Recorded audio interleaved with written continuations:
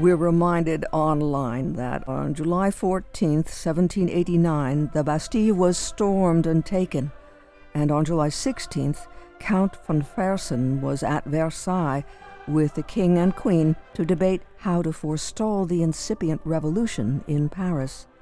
After much discussion, Louis XVI decided to go to Paris with the guardsmen to show his personal goodwill towards the revolution. To no avail.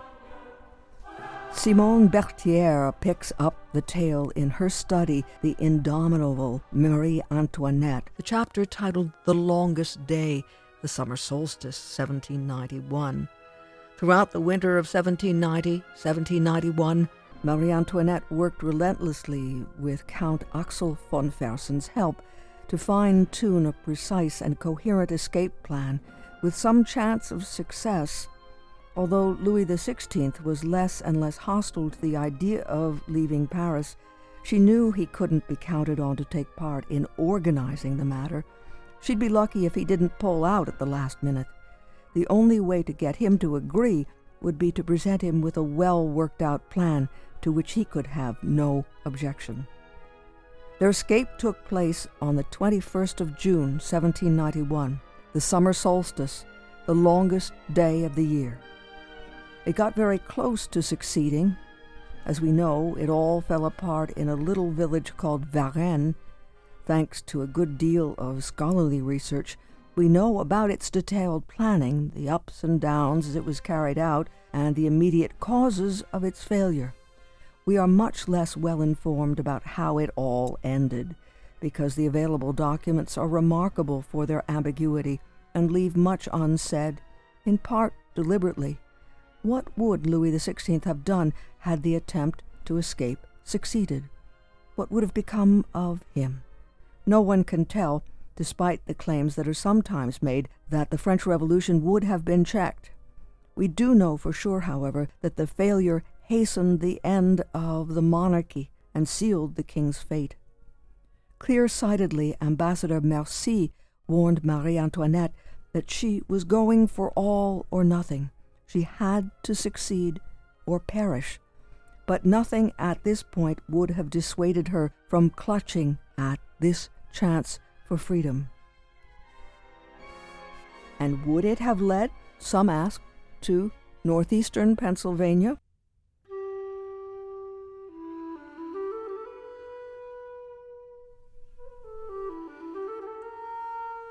Located on a horseshoe bend in the Susquehanna River near present-day Wysox, Pennsylvania, Asylum provided refuge for a group of French exiles in the autumn of 1793 and spring of 1794. Some of the refugees, loyal to the king, left France to escape the horrors of the Revolution. Others fled the colony of Santo Domingo to escape the slave uprising there.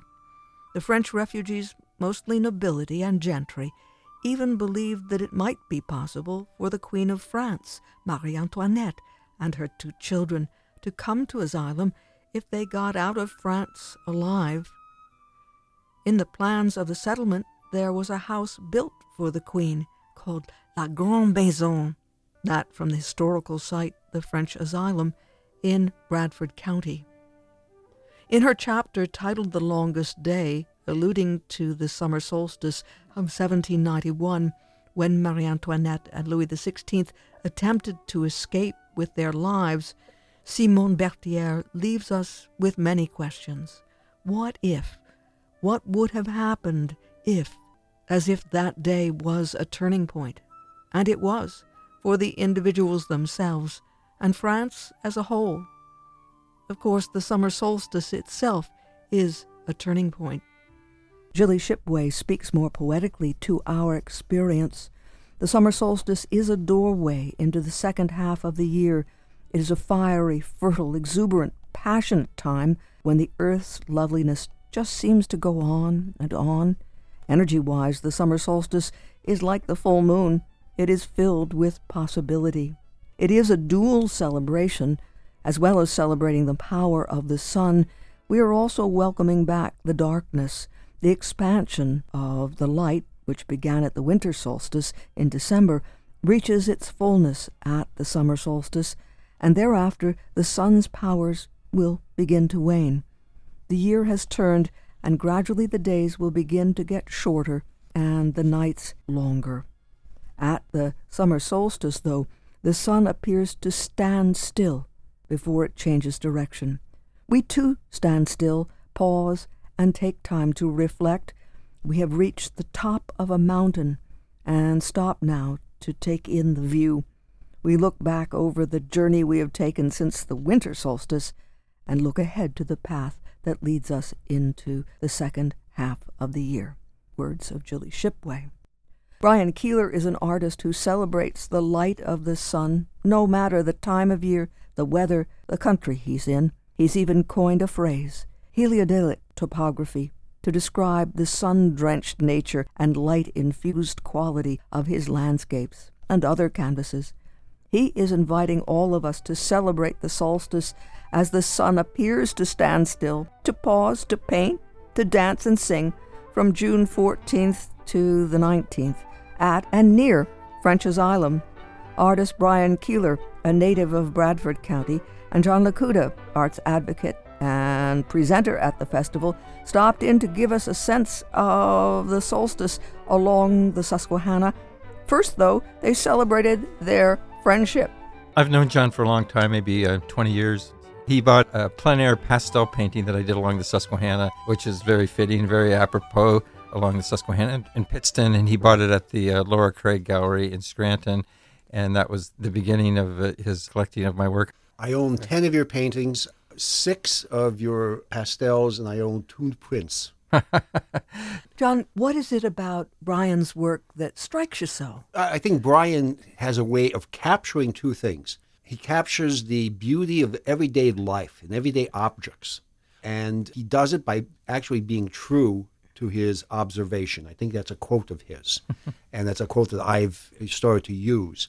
And he sees the beauty, and he also has the ability to see the beauty year-round. Some of his best paintings, some of the ones I like the best, are actually late winter, early winter, the autumn, not ablaze, but just the play of light and the play of energy on the landscape. And he captures not only the physical beauty of a place, but he captures the sense of the place itself. That's why I'm drawn to his work, whether it's of Bradford County or Luzerne County or Lackawanna County. Whatever it is, he has the ability to see the place for what it has to offer. Brian, when you hear John talk about your work as he did, does that ring true to you? Yes, he's encapsulated it very well. I think he's read my statements, but that's very close to what I want to do. I want to portray the land and the essence of our area here and the northern Susquehanna region. That's primarily what I've focused on for a good part of my career and other areas too. But as I grew up in Wyalusing, born in Sayre, Pennsylvania, the Susquehanna Valley has been my leitmotif, all puns intended. Instead of being there on plein air with your canvas or in your kayak or in your studio, you also like to celebrate the spirit, as he said, of a place, and that's through having festivals, bringing us all together to celebrate the spirit of what it is that you value so. Yeah, I think it's sort of, just like you said, bringing together various arts. In the past, we've had poetry and dance, and sometimes theatrical things have happened too. So bringing the arts together to celebrate. And this year, it's really worked out well with our Susquehanna Summer Solstice Fest at French Asylum. It's a perfect location and has a lot of history. Marie Antoinette and the French Revolution, it's all steeped in those traditions. And some of the musicians that we have will be specializing in some French songs, like my group, Zingology. It's a gypsy swing group, which is the Parisian version of American songs. So we were encouraging the musicians to do something French to commemorate the time. And it's at the solstice, and it's also going to be a full moon that week too. It's called a strawberry moon. So it sounds like it could be an auspicious beginning if the weather cooperates to inspire the artist. And you are inviting John. Yes, John will be perfect with the history of American artists like the Hudson River School. And the fact that he said that they started in Pennsylvania is something that I didn't know. But the Thomas Cole aspect has a particular interest to me. I've known about him for a long time, but I just became more acquainted with him within the past couple of years. I visited his home in the town of Hudson, New York, and then I found out about his environmental concerns in the early 19th century, which really piqued my interest. I've always been attracted to his paintings, but the fact that he was like a proto-environmentalist, it just cemented the bond to him. And also the fact that he did mythological paintings, which I do also, and he visited Rome and painted in Italy too. So there was a lot of connections, and I just saw an exhibit at the Wadsworth Athenaeum and the New Britain Museum in Connecticut, and their work is just incredible. And so there's a lot of affinity between myself and their work. Actually going to focus on some of the things that Cole said and wrote and some of his paintings. He did a series of paintings of the Catskills, and they actually flowed right in front of his house. And over the years, they started as very, very pastoral. And they would have sheep in the background or in the midground, and they might have some young ladies picnicking. And then he started to see the destruction of the forest. And he has one where there's an axeman carrying an axe, and there's some truncated trees. And then finally, the railroad appeared. And the railroad brought, by far, much, much more destruction. And he wrote about the wanton destruction of the trees. And it really wasn't so much his words. It was the fact that he highlighted these things. And because New York City needed water, they set aside a large part of the Catskills as a watershed. And you can go there today and walk along the same paths that Thomas Cole walked on. And you could see the very same vistas. And we owe that to his pointing it out as beautiful, but also the fact that land, nature has an economic value. And if we cut ourselves off from that economic value, we do ourselves harm. And so how do you conceive the festival itself, Brian? Well, there's a lot of moving parts to it. When I first got this idea last year, there's different parts to it. The festival used to happen at French's Island back in the 70s and 80s. My father took part in it and other people. And then it kind of fell aside. But this canoe trip, this is the 30th anniversary of this canoe trip. But it's always been like a small group of friends, maybe, I think 25 was the most, but it's usually like around a dozen people. So we went to French's Island last year, and then we got the idea, let's do it again this year.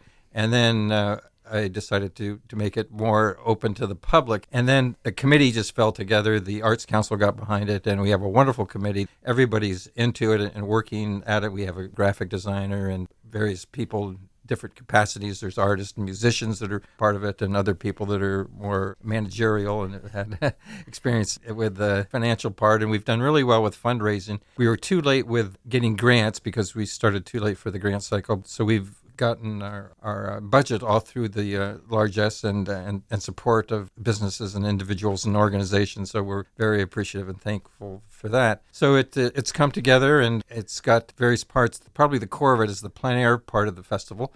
And that starts on Tuesday, the 14th of June, and we're going to start painting during the day. But in the evening, all the artists are going to convene in my hometown, Wyalusing, and we're going to do nocturne views of Wyalusing. And the term nocturne usually means night, but in the plein air groups, it can mean a sunset too. And that's the night of the full moon. So if the weather's clear, we'll see the full moon coming up over Wyalusing. And part of it too is to, like John said, is to honor the beauty of the area and the history, and also that includes like the architecture, the agrarian history of barns and Victorian houses, and the towns in our area of Pennsylvania have beautiful architecture. So it starts on that Tuesday, and then Wednesday is sort of the official kickoff time. We're going to have a meet and greet and muse event, and John's going to be the guest speaker for that. And we're going to have the Doug Smith Jazz Band play, and I'm going to be sitting in with them. So that is sort of the kickoff event, where all the artists will bring 2 or 3 paintings that they've done prior to the festival, so that it'll introduce them to the community and anybody that wants to come. And then on Thursday night, all the artists will be convening in Towanda during the day, not in the evening, and we'll be painting downtown Towanda. And then on Saturday is sort of the big day. That's the music starts on Friday and goes through Sunday. It's nonstop music. We have 3 bands from the Scranton-Wilkes-Barre area. Don Chappelle, and as you probably know, he writes songs about the Susquehanna. and Jay Smar. He does songs about this area and coal mining songs, and Doug Smith, the jazz band, the American tradition of jazz music. So, and then there's other musicians from as far away as Vermont and New England, a couple of groups from Massachusetts coming in, and then a couple of groups from Ithaca, New York, and then there's one or two local bands too. So it's a mixture of bands and quite a variety of music.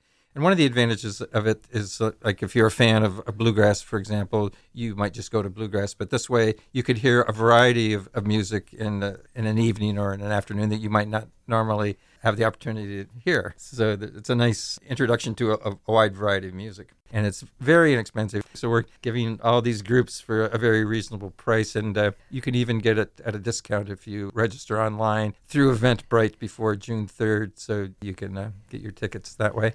On Saturday, all the artists will be convening at French Asylum. They'll be working outdoors, and the music will be going on. And we also have a full day of environmental presentations by authors, poets, and ecologists and environmentalists. And John is also going to repeat his talk then during that day. And so it's a full day of environmental advocacy, which I think of as in the tradition of Thomas Cole, because we're in this beautiful place and we don't want to see it just compromised in a severe way. So it's in Thomas Cole's tradition of melding and blending the aesthetics with the practicality of environmentalism. Were you going to read something for us? Well, yes. I found this book. It's called Artist of the Old West, and it's by John Ewers, I believe. And it has all the great artists of the American West. It has Catlin, it has Bierstadt, it has Remington. But I'm going to read a little section about Thomas Moran. And he starts by saying how Thomas Moran got on the expedition, the Haydn expedition, in 1871, and how he made the acquaintance of William Henry Jackson, who was the pioneer American photographer. And he writes that, and I'll quote in part. He says, Jackson, that's William Henry Jackson, recalled that Moran, that's Thomas Moran, left the base camp with his memory as well as his portfolio and sketchbook stored with abundant material, eager to get back to his studio and begin work on those wonderful creations that were to bring fame and fortune in the years to come. But he also did much for the American people. Moran illustrated Haydn's timely article on the Yellowstone region in Scribner's for February 1872, in which the geologist urged Congress to at once pass a law setting apart as a great public park for all time to come. Moran's colorful watercolors and Jackson's sharp photographs provided visual proof to the committees of Congress who considered that measure. On March 1st, 1872, President Grant signed the bill establishing Yellowstone National Park, the first such national reserve in the world. True, 31 years earlier, George Catlin had suggested that the entire Great Plains be declared a national park to preserve both its buffalo and its Indians. But in those days of rapid national expansion, his plea had fallen on deaf ears. And I believe that this book was published in 1964. And yet there are very few people, 1965, very few people who know that what we call America's best idea was born in the heart, the mind, and the soul of George Catlin, right here from Wilkes-Barre. And so I'm going to be talking about that. And I like to bring things to the present. There's dozens upon dozens of things that people can do to help the environment, to leave a much smaller footprint, and to preserve that which is meaningful and worthwhile naturally and culturally and historically and artistically.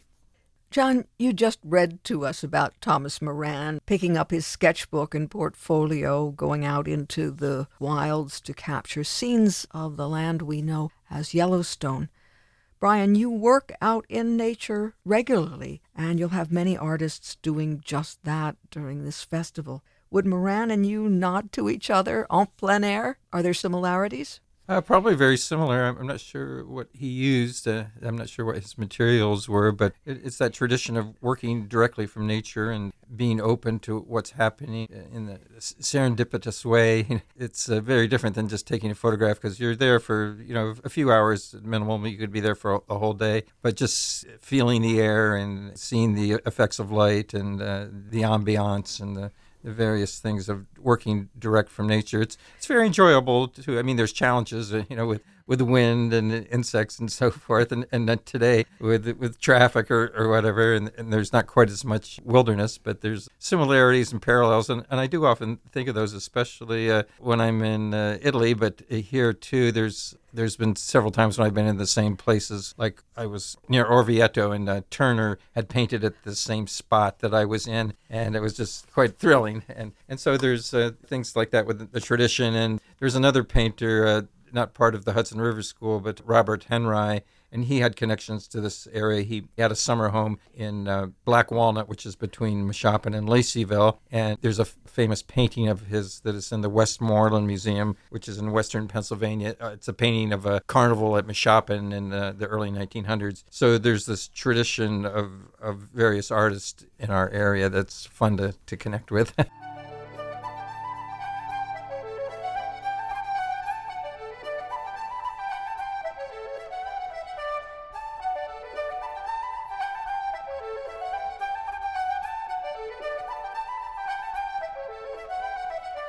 Brian Keeler, artist and a native of Bradford County, and John Lakuta, arts advocate and presenter at the upcoming solstice celebration, June 14th through the 19th at or around French Asylum in Bradford County.